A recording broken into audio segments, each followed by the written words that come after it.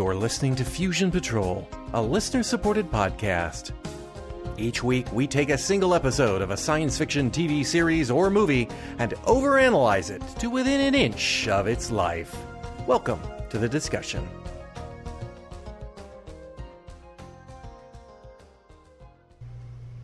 Hello, and welcome to another episode of Fusion Patrol. I'm Eugene.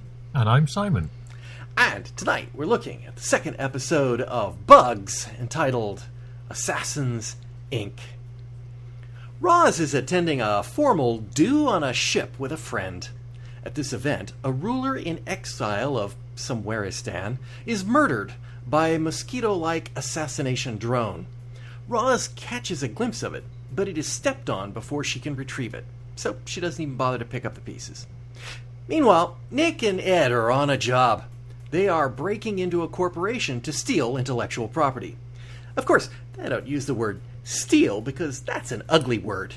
They are on the side of justice and niceness because this intellectual property was bought out by another corporation. The check bounced. The corporation filed for bankruptcy. Now the original developer was neither paid, nor do they have their software. It will take months, if not years, for it to be sorted out by the courts. They successfully break into the system, steal the code, and wipe all traces of it from the computer. So this isn't breaking and entering, illegal hacking and theft, it's justice! And soon, they've turned it all over to the client, Irene. Another job successfully accomplished.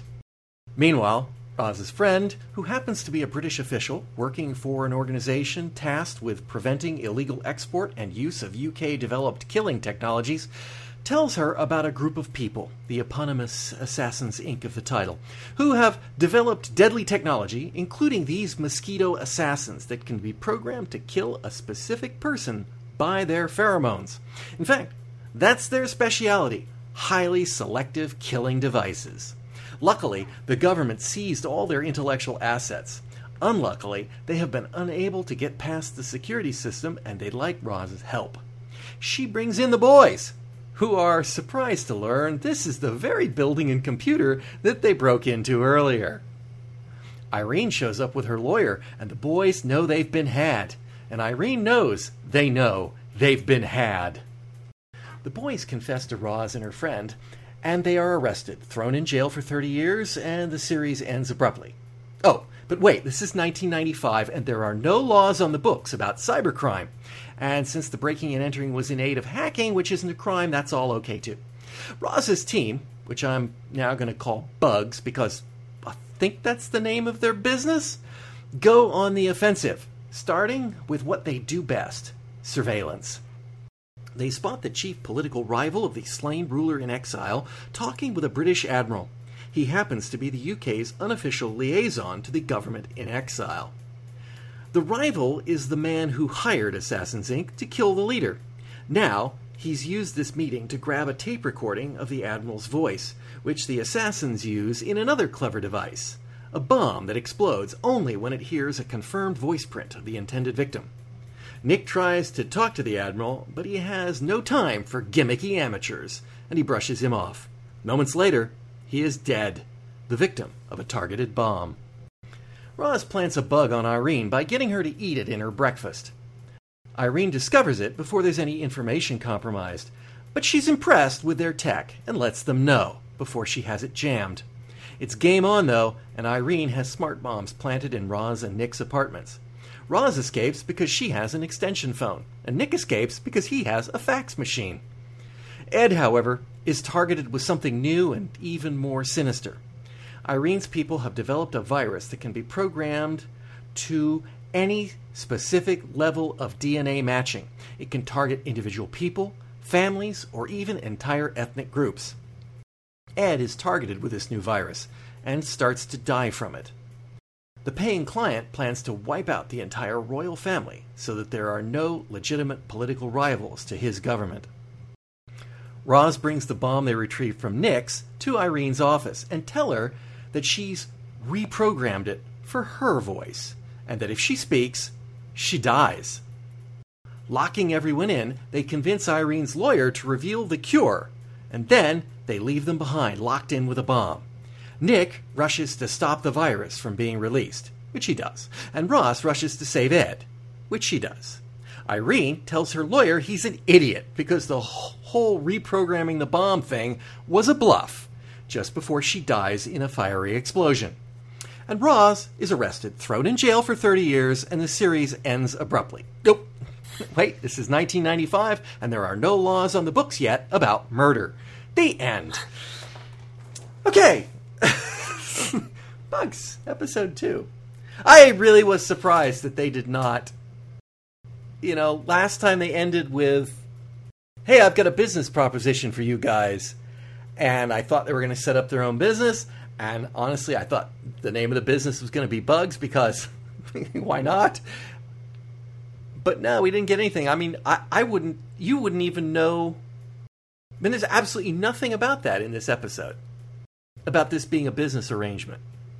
No. These are just three people doing stuff. I mean, yeah, Nick calls Irene a client. But apart from that, they really did not. This does not feel like episode 2. This just feels like, we're not even going to bother to follow up with anything we talked about in the first one. Let's just go. Well, what do you think of the episode? Well, I also have some questions and maybe some criticisms, but this is pretty much how I like my absurd Saturday fantasy to play out. I enjoyed it. Yeah, I enjoyed the episode, and I mean, there were, as alluded to, I do have a little bit of problem with the fact that Roz murdered that woman, and there is no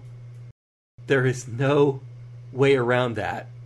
That's exactly the same premeditated murder as they did when they planted the bomb on the Admiral. You can't use the excuse, well, I gave her a chance. If she didn't talk, she wouldn't die, so I didn't commit murder. You can't. That was dead. And they're not government. They don't have any extrajudicial authority to commit murder, as far as we know. So well, I thought that was a little weird. I'm not.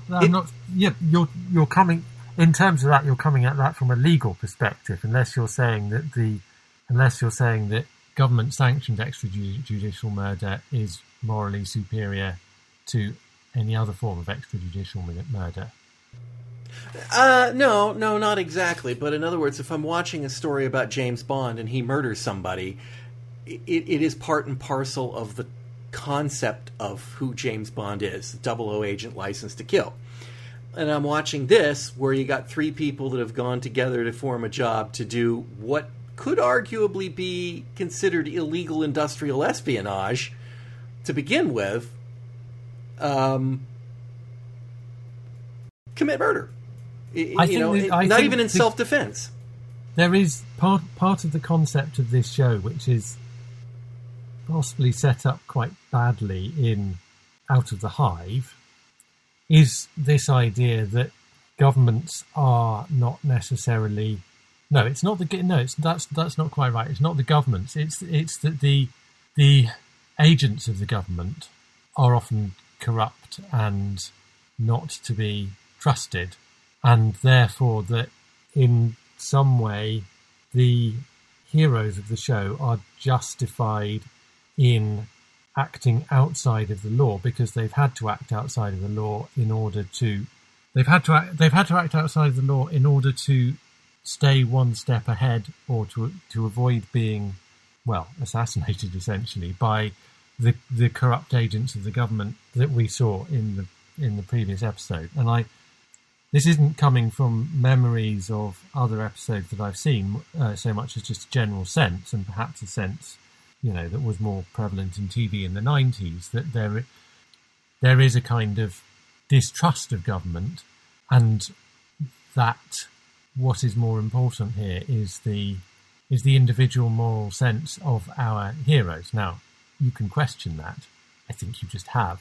It's definitely questionable, but I don't think it's important to the concept of the show whether they behave in a legal way or not. Okay. I'll expound a little bit on why this feels so weird to me. And, this may be the conventions of American television. As I'm sure you know, there's a lot of violence on American television. A lot of gunplay, a lot of killing, and the good guys kill bad guys. But there has always been this, always in the old days, sort of unwritten rule. Maybe, heck, it may even be written down. The good guys always have an excuse to make it self-defense, right? Whereas somebody like James Bond, the reason James Bond is so different is because James Bond doesn't have to be self-defense. He can go kill somebody because that's his job, and it gets them out of the way. But if Mannix or Barnaby Jones kills somebody, they're going to do it after the other guy shot at them first, right? There's always that moment of it's justifiable homicide, and that's the Western, though, isn't it? That's where that sensibility is coming from. From the television Western, yes, not the real West. They were a bunch of bloodthirsty killers, but but even so, yeah. I mean, the television West there has to be some kind of moral structure that comes out of the lawlessness, some kind of moral code, because you don't have the law. Right, but they carried that through to all the private detective stuff of the 60s and 70s. I mean, it's just always, it has been that way until the last couple of decades, when sort of the rise of a little bit more of an anti-hero. But even then, they have this tendency to do it. This is the breaking and entering. We can talk about the breaking and entering separately. But when Roz brought that bomb in, first off, I didn't like the way it played out, because if Irene thought it was a bluff, then Irene should have spoke while they were all in the room and killed them all. But she didn't. If she thought it was a bluff, she wouldn't have killed them all. Right. If it was a bluff, she would have spoke, and then nothing would have happened, and then they wouldn't have done it. So she was obviously worried enough that it might be real, despite the fact that these people obviously knew they would all die when that happened, or potentially all die when that happened, which is a good reason to think it's a bluff. There's not many people who will come in and put a bomb, in front of you and say, if you speak, this will blow up and kill us both. Because that's not a very good bluff, frankly. And so the fact that she was convinced it was real enough to shut up and let the lawyer spill the beans says, she thought it was real. They walk out the door and lock him in with that bomb, and then she goes, oh, well, it's a bluff, and boom. That part didn't work for me. But the fact is that Roz not taking the bomb out of the room when they lock them in just compounds it. I mean, it's effectively threat of murder when she brought it in, just like if they planted the bomb in Roz's place, and said, well, it'll go off, and that's murder, or attempted murder. But she didn't take it with her. Like, as if these people were not going to be arrested, or, and also, when they get blown up, as if her friend in the British government, who, corrupt or not, do we really think that it would go without an inquiry and say, well, yeah, who did plant the bomb there? Oh, well, yeah, Roz did. So maybe a trial or something would be in order. I don't know. It just seems so egregiously premeditated that that resolution threw me quite a bit. It's like, whoa, this is not what I expected from these people at all. I don't think. I mean, I think there is a line in there, Roz, saying your country needs you. So there is. I think I was probably lacking in precision when I said it's a question of the government being bad. It's not that. It's that. Well, they believe in country. It's that there is corruption within it, and therefore the people working for the government may be bad. Now, the person Roz's friend, who she is working with, is obviously not one of those. What I think is going on in this episode, I mean, this is one of the kind of minor criticisms I have with this, because overall I did think it was really good. But the scope there is in this, I mean, it's a criticism because it could have been even better, I guess. The scope for this is to have a more sophisticated look at the actual morality of the arms dealing that is going on in here, because the general kind of attitude seems to be all private arms sales are bad. It's this kind of government's okay, but yeah. Well, I guess you would say it's all right if you sell it to your own government. I mean, it's a very commonplace argument here, and I'm not saying it's wrong. I mean, I feel very queasy about the idea of making a profit selling arms, but at the same time, I think that the arguments against it are often very, very simplistic. All arms sales are bad because profiteering from this is bad. It's making money out of death, yada yada yada, and therefore all those who are engaged in this unethical industry are the lowest of the low. And again, I think there may be some truth in that, but it's not something you could determine a priori. I think where that leads is that somehow killing an arms dealer like Irene in this is justifiable. That we are supposed to see it as her getting her just desserts, and I'm not saying I agree with that. I'm more saying I think that the issue you have with it is perhaps related to the issue I have with it, which is that this is a very kind of unsophisticated argument about the morality of the arms trade. And the real disappointment for me was this is a company that is producing incredibly sophisticated, targeted weaponry that could be of huge value in various conflicts, because it would actually minimise the amount of casualties. You think you could... the virus, even a targeted virus, is going to make me queasy. But if you think about the little pheromone-powered micro drone jockeys, I'm going to get into justifying extrajudicial killing here, but right. You think about if you could take out Saddam Hussein or Colonel Gaddafi with one of those, rather than having to fight your way through his army first, his army of conscripts or, right. Surely from a moral perspective, that may not be, I'm not saying it's morally justifiable in its own terms, but it's at least the lesser of two evils. Yes. I don't disagree. And let's...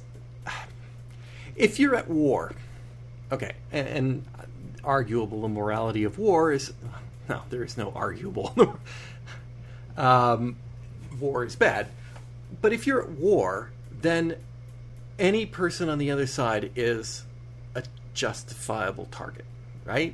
So in the case of an actual shooting war, going after higher echelon targets seems a logical way to break down the chain of command and disrupt the army with fewer casualties. I mean, and the use of assassination by the CIA, not that they're particularly good at it apparently, but it's been a thing that they've been involved with for ages, on the argument that higher value target saves problems with the total number of deaths. Yeah, brings peace. I mean, everyone can agree, I think, that if you are going to go to war, that the best outcome is that the war is over as soon as possible with as few casualties as possible. Obviously, there's a third thing, which is who wins, which is where the disagreement's going to be. But those two things are served by having a weapon like this. Right. So in that respect, this is there's some fascinating stuff on this. And you see, that's where it doesn't deliver in terms of, I think, because the outcome is basically all this technology is terrible, and by the end it's destroyed, and we can all go, oh, hooray for our heroes, because they have destroyed this terrible technology that actually might have been useful in the right hands, because, as we have just discussed, it could have saved lives. And I think even though Doomwatch might have ended up in the same position, because it might have concluded, well, there is too big a risk, there is no kind of safe government who you would trust this with, but they would at least have explored that before they went to their final conclusion. Whereas it didn't. It felt like this show was just coming in with, well, all arms, all war, or any technology that is created to wage a war is inherently bad, regardless of what already exists and regardless of the fact that war happens already. In a way, I didn't get that, though, from this technology. I mean, I thought that her friend, although he didn't name who he worked for, if he did, it was such a ridiculous name that I didn't treat it as real, was that, and this shows my ignorance of international arms sales as well. My belief is, for the United States, maybe different for Britain as well, so I'm showing my ignorance here, but the flavor of how arms sales work is, I thought that, let's say, Lockheed makes fighter jets to the United States specifications. They developed them on contract to the United States. They make these fighter jets. Then the United States goes along and cuts a deal with, the good guys, like Saudi Arabia, which is where this falls apart. But with the good guys, like the British, okay? And it's like, and they say, okay, fine, we'll authorize the sale of 100 of these Lockheed jets to you. I thought that the deal still went through directly with Lockheed. In other words, it wasn't Britain paying the United States to pay Lockheed. It was the United States authorizing Lockheed to sell to Britain. And the way this guy described his agency, I thought that's what his agency did. We are the people that say whether or not these technologies developed in Britain, who they can be sold to internationally. Yeah. And so there's that aspect of it. But there's more than just that. These people weren't actually selling weapons technology. These people were selling assassinations. Weren't they? In other words, they were actually doing the work as well. Or were they not? Because wasn't it the client who actually fired the Mosquito drone? So maybe they did just sell him the Mosquito technology and then he used it to kill. I think they were involved in using it. I mean, they were. You sent technical experts along with your weapons. Yeah. But they were an outfit that was producing and selling these things. That was their public, the specific deals that they were doing to assassinate this royal family or whatever would have been secret, but publicly they are an arms manufacturer or a technology manufacturer whose technologies include weapons, because that's the interest of our man from the arms export licensing.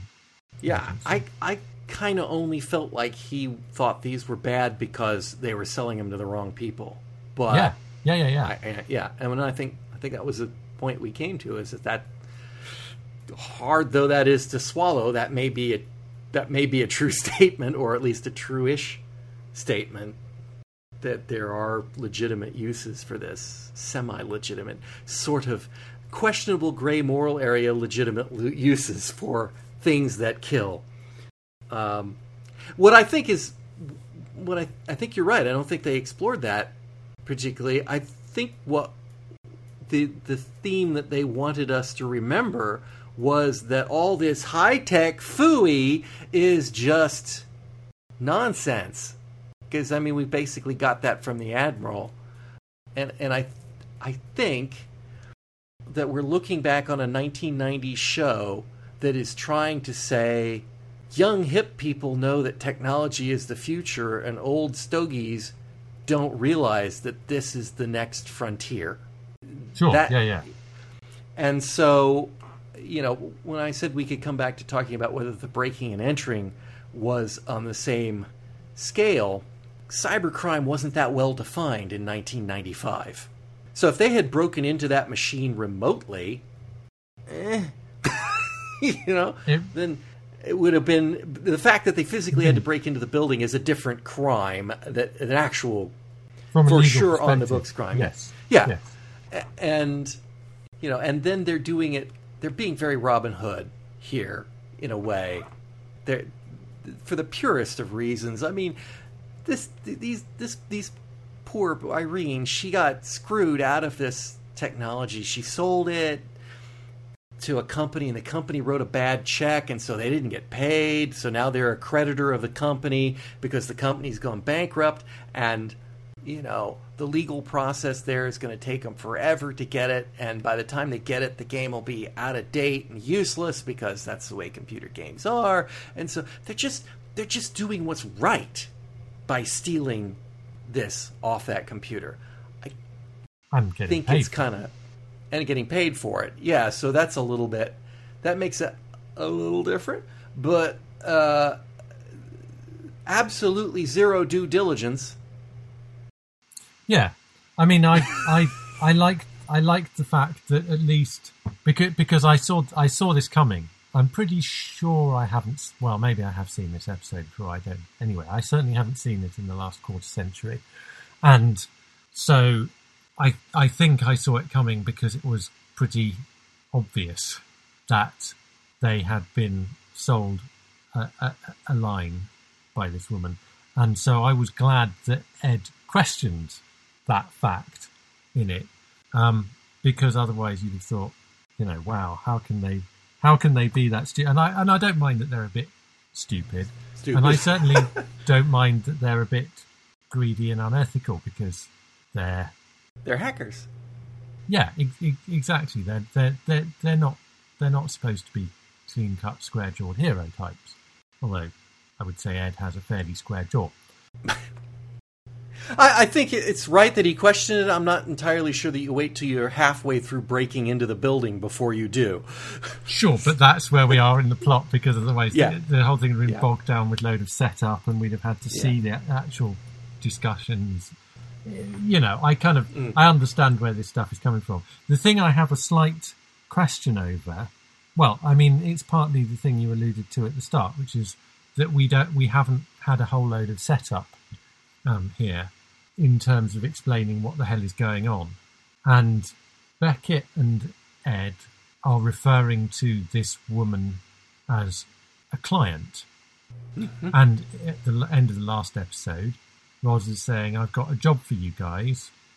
And so it seems like Beckett and Ed are working for Roz, and therefore any clients are clients of this company that the three of them are part of. But Roz doesn't know about the client. Yeah, that's true. So Ed and Beckett are freelancing? I don't think she even knows about the job. Well, exactly.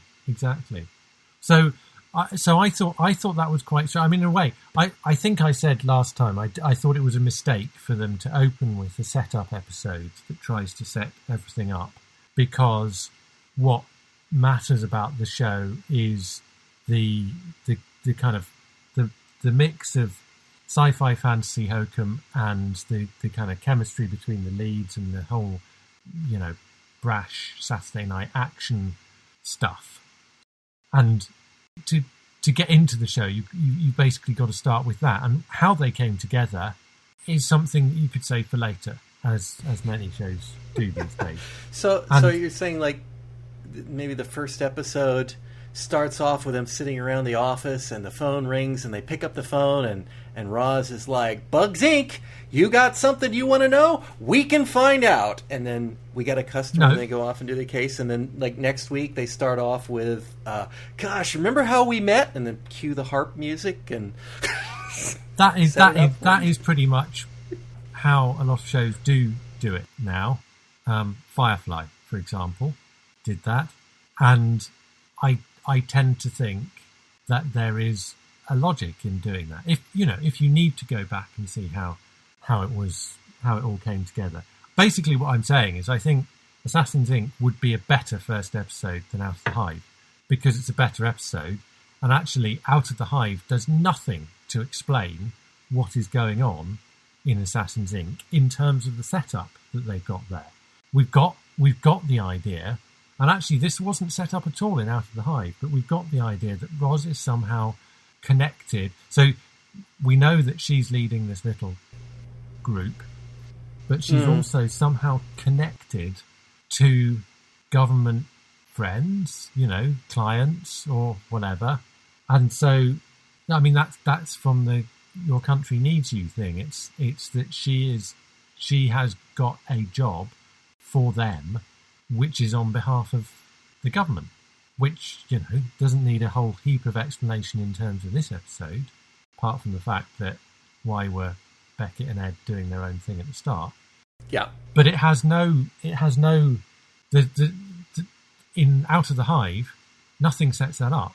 It has no foreshadowing in that. It's just something that we get from this one. There is almost nothing in this episode, though, that would tell you that Roz has any particular skills. True. Or Yeah, Ed, that's a fair or Beckett, for that matter. I mean, I guess those two can break into things. But yeah, I mean, you see.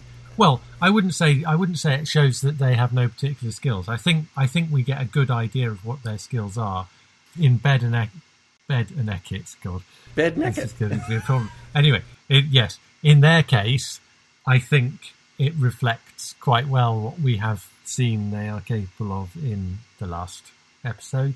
In Roz's case, we get to see a whole different set of skills in terms of the kind of the schmoozing and the insights, I guess, that she has in terms of what's going on, and also how she plays it, whether you like it or not. The kind of non-bluff over the bomb is pretty ballsy.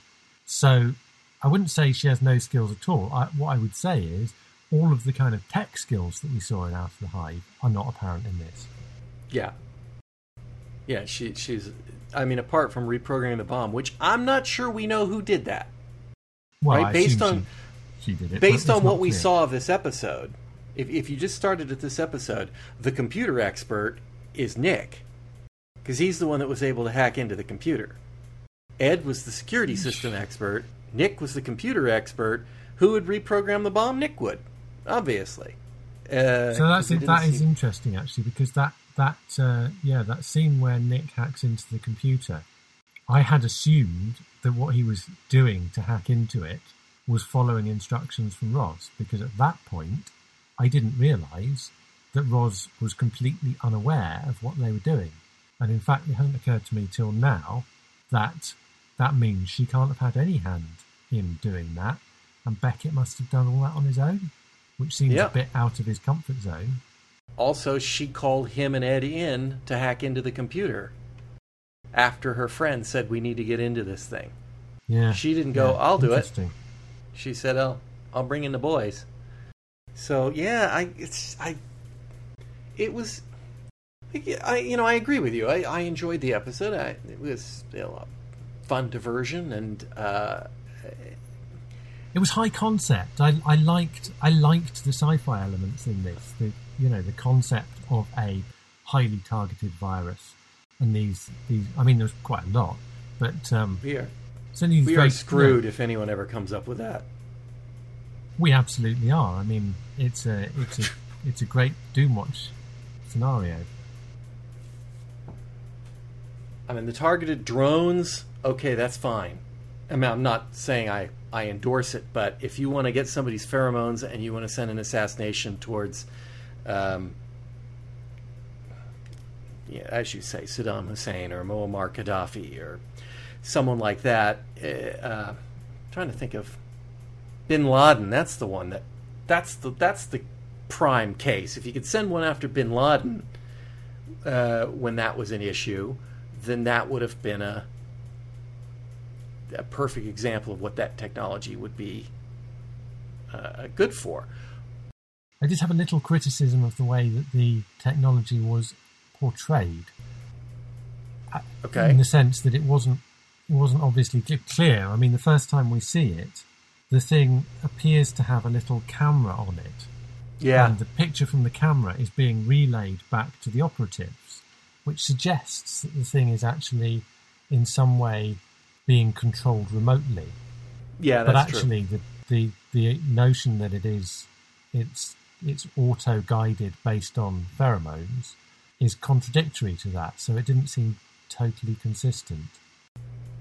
That is true. That is true. But where I was getting is the targeted virus. I mean, oh yeah. It's like, that would be so. I mean, they used the word ethnic cleansing, but yeah, I mean that was they threw that away. But that boy, was they did. They threw that line away. But I mean, can you think of some of the regimes out there in the world that would say things like, if we could get rid of all the Uyghurs, or all the people of Tibetan descent, or all the people of European descent. Well, I'm trying to. I've already forgotten when this episode was broadcast. It was after the Rwandan genocide, wasn't it? It was 1995 that this aired. So, I couldn't tell you when the Rwandan genocide was, but yeah, year before, I think. So that may and they brushed over it. I mean, wow. And who said I mean, it's viruses Saturday don't tea time mutate? stuff. I mean, but, yeah, but, it's disappointing. I think that's the part that bugs me the most. I mean, one, that somebody could do that and that they would do that is monstrously, horribly terrifying. But from the Doomwatch angle, you would say viruses mutate, and you would never contain that to one group of people. It would eventually change, and that'd be the end of it. Of course, if you knew that solution was so simple, then it could have been cured. So therein lies the negative problem. If you try to wipe out a whole group of people, you could at least set up equipment to try to save them. Programming it with X-rays was interesting, I thought, because it sounds highly implausible, but I'm too ignorant about the biology of it to understand what effect X-rays might have on a virus. So, although it sounds implausible, I don't have the knowledge to dismiss it. So, I'm forced to suspend my disbelief. I don't know enough about it, so I'll give it a pass. Yeah. It did sound a little. Actually, they did say it could be reprogrammed with X-rays, right? Or did it say they could? They said it was. They said it was programmed with X-rays, yeah, and that was why, if they just blast it with X-rays, that would kill it. Apparently, wipe the memory. Yeah, I guess. Okay, so no, I can absolutely tell you that's got to be BS. I mean, an X-ray. I mean, they're using a computer analogy there. They're using the analogy of memory that's been programmed and then wiped, scrambling it. Yeah, hitting it, degaussing it, basically. It's like X-rays. No. I'm going to say they needed something that, but fortunately, I don't think that's doable. I don't think X-rays would be the way to program something. They'd need to they'd have to do some sort of manipulation. Yeah. I'm gonna say no. I don't buy the X-ray. I buy it. They could sterilize it with X-rays, perhaps, but highly susceptible to it for the destruction. But yeah, they did say they programmed it with X-rays in the first place. So. But yeah, and the bombs. Yeah, that's, I guess, sort of, how do we say, sort of targeted. I mean, you could get some collateral damage there, obviously, because it's a bomb. Yes, but I mean, from an assassin's point of view, the main thing is you don't waste the bomb not killing your target.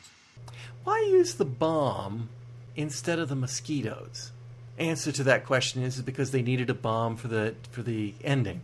True, although I guess you have to. I mean, we don't know what the range of the mosquitoes is, or they did say it was 2 kilometers or something like that. 2 kilometers. Okay, well, yeah. I mean, you could use that in a lot because obviously, I mean, 2 miles. You have to be. They may be able to travel that far, but they probably also can only last a certain amount of time. So you've got to be within sufficient distance of your target. So you as launching it and your target have to be within that distance at the same time. Whereas the bomb you could plant somewhere and you could leave it, and hours later your target could come along.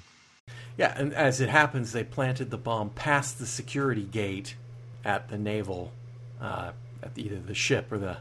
I thought it was at the security gate. Well, no, remember he walked past the guards, and Nick couldn't go any further.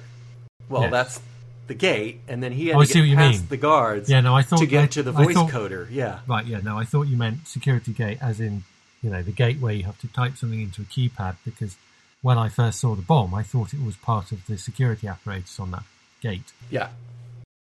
Yeah, no, it's just they did actually plant it in a secure location, so they had to get past the guards to plant the bomb, which it worked because that's obviously where it needed to be, but it didn't occur to me until that moment that it was kind of, I think we could have found somewhere else, like in his phone or something. It depends whether the guards are always there. We don't know. The guards may have been posted because there was a particularly high profile staff inside, for example, rather than actually protecting the premises. So, let's see. What else did we have? Well, he had the body cavity resonating microphone that they managed to get Irene to eat. Yeah. Which Irene seemed suitably impressed with. Yeah, fun. Not bothered by it, but suitably impressed. That one, I wonder. I don't know how you are about chewing your food, but I kind of notice. I either chew things up or I kind of notice that they're wrong when I'm chewing. So I could see how that one might have a high failure rate. Depends how big it is, I think. I guess. It would have been nice to see it. It's like the size of a tooth filling. That wouldn't work. I suppose the problem with showing it is that if it had been big, it would have been incredible that she swallowed it. But if it had been small, it would have been incredible that they could make a bug that size. So by not showing it, they avoid falling into one trap or the other.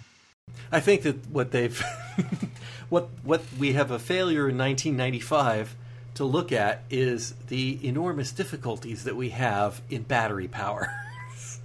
Yeah. And battery technology even to this day. I mean, it's better. It's a whole lot better. But you could not get a transmitter in something smaller than granola yet. So, yeah. And have enough power to do anything. But, alright. It's in the James Bond category. I don't know that I have anything else. I did have a sort of question / skepticism about the... I don't know whether... I mean, it just wasn't addressed in the story, so I don't know what we were supposed to make of it. But the guy who is hiring the assassins in order to kill these members of the royal family with this targeted virus, he's shooting at the case that is holding the virus, saying that he will release the virus, Yes. and the virus will then eventually reach the royal family. It might take years, he says, as if, somehow people nearby in London could get infected by it and then would carry it. But I don't see how they're going to carry it, because they're not, the virus only infects the people with the right genetic code. And so unless the virus infects everyone, the virus infects everyone, but it doesn't kill anyone except the intended victim. But maybe it's still going to have to produce a reaction, because unless your body contracts the disease, then spreads it, there is not going to be any viral shedding for it to transmit to another person. So it wouldn't be a non-virus.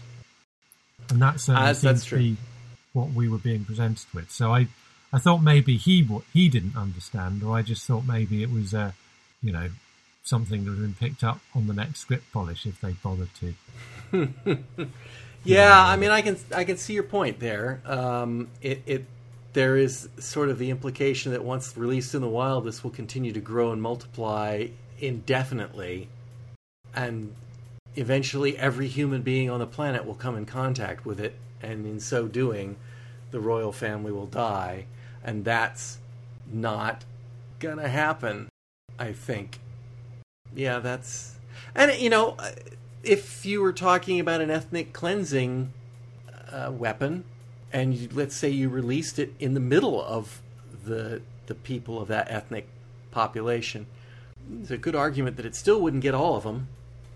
Oh no, yeah, I mean, you quarantine that area and but we wear know masks. From recent experience that it can be very difficult to contain a virus. Okay. So, obviously, listeners are going to pick up on the fact this probably COVID-19 is still a thing when you hear this, but it certainly is a thing for us. I wonder... I mean, there's no way to go around this. The United States government's response to COVID-19 has been incompetent at best. Criminal is probably a better word for it, but incompetent at best. Would that be true if it had a 10% mortality rate? If I feel like the poor response has partially been from no big deal. That whole, the flu's just as bad kind of nonsense.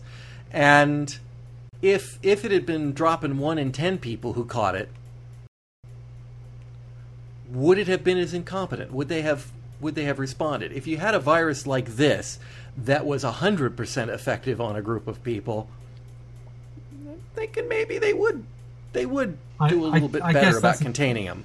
That's a difficult question. I mean, it's probably a less interesting thing to explore, but it would have been possible to actually discuss the pros and cons of having a 100% effective virus, if it's 100% effective, because if it kills the people it comes into contact with, it's going to be less good at spreading itself. So you're gonna have to build some time delay into it actually killing people, because you need them to go around doing a bit of spreading before. That's not the case where you've got a virus that is just targeting one individual or a few individuals, right, where you can actually deliver the virus, as we saw with the micro drone in this, where you can deliver the virus in a very targeted way, because you're not relying on viral shedding in order to spread the virus itself. Yeah. So they send an assassination drone after Ed that delivers a second assassination tool to Ed. I mean, I know it was for testing purposes, but there is a certain amount of or you could have just killed him. Yes, that is true. Yeah, so you would think that they would want the virus to spread itself, even amongst members of the royal family. I guess if it's a family, the chances are they will be in quite close contact. And I mean, the other thing is, viruses can obviously be a lot more contagious. An airborne virus will be and the impression was this was airborne, that will be much more, it will spread much more quickly. So, it's not then it's not a question of having a better response, because you would need to have a hugely better response just to get the same effect that you have with a less contagious disease. Yeah. I should add for in this episode, with the things that don't date well category, Ed and the male nurse. I'm just going to stay in this hospital because my nurse is cute. Is that why your UK healthcare system is so popular? You can just stay in the hospital as long as the nurse is cute? I think the point was that Ed was making the manipulations to how well he was. So, well, yeah. it wasn't that he was allowed to do it for that reason. It was that he was doing it for that reason. Oh. Yeah, I don't know. They used to have doctors that checked on stuff and said, "No, you're well. Get out." But anyway, yeah. That kind of ended it on a note. It's like, okay, really, Ed's. Yeah, all right, fine.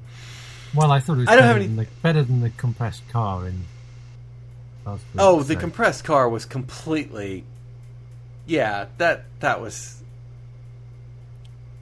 No, yeah, no, no. You would just never do that. I'm definitely liking Stephen Gallagher a lot more as a writer on this, on the evidence we've had so far. The other things I liked, I mean, there were several things I liked in this, but I thought the supporting cast was stronger than last time. I spent a long time trying to work out how I recognised Peter, and he's you may not recognise him. He's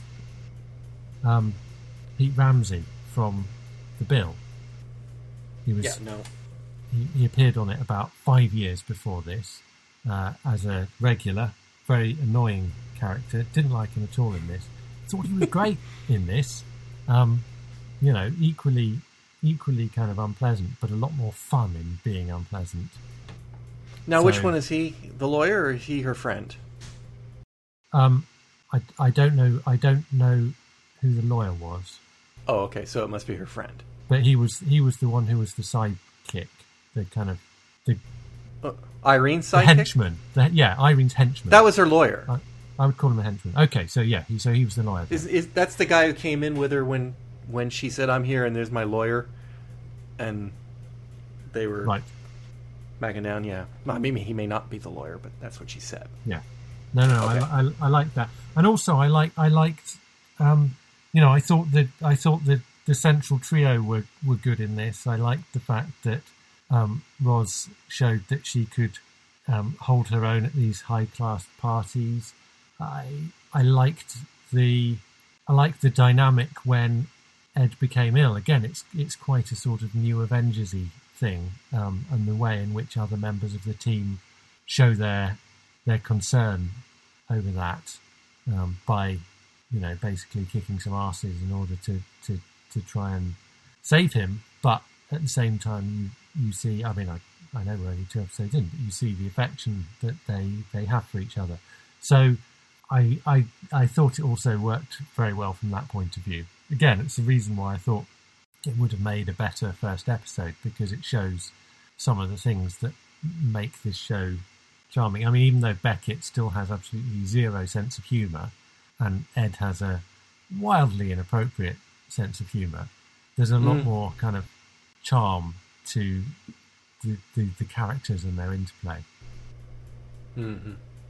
All right, and then I guess we'll wrap this one up. And I don't know which the next episode. I do know which the next episode is. It's episode number 3. It's called All Under Control. Yes. Oh, it's got a name. All Under Control. All right. Simon, thank you for joining me. It's a pleasure, as always. And listeners, I do hope you'll join us all again next time on Fusion Patrol. We hope you've enjoyed listening to Fusion Patrol, a listener-supported podcast. There are over 500 previous episodes available at FusionPatrol.com.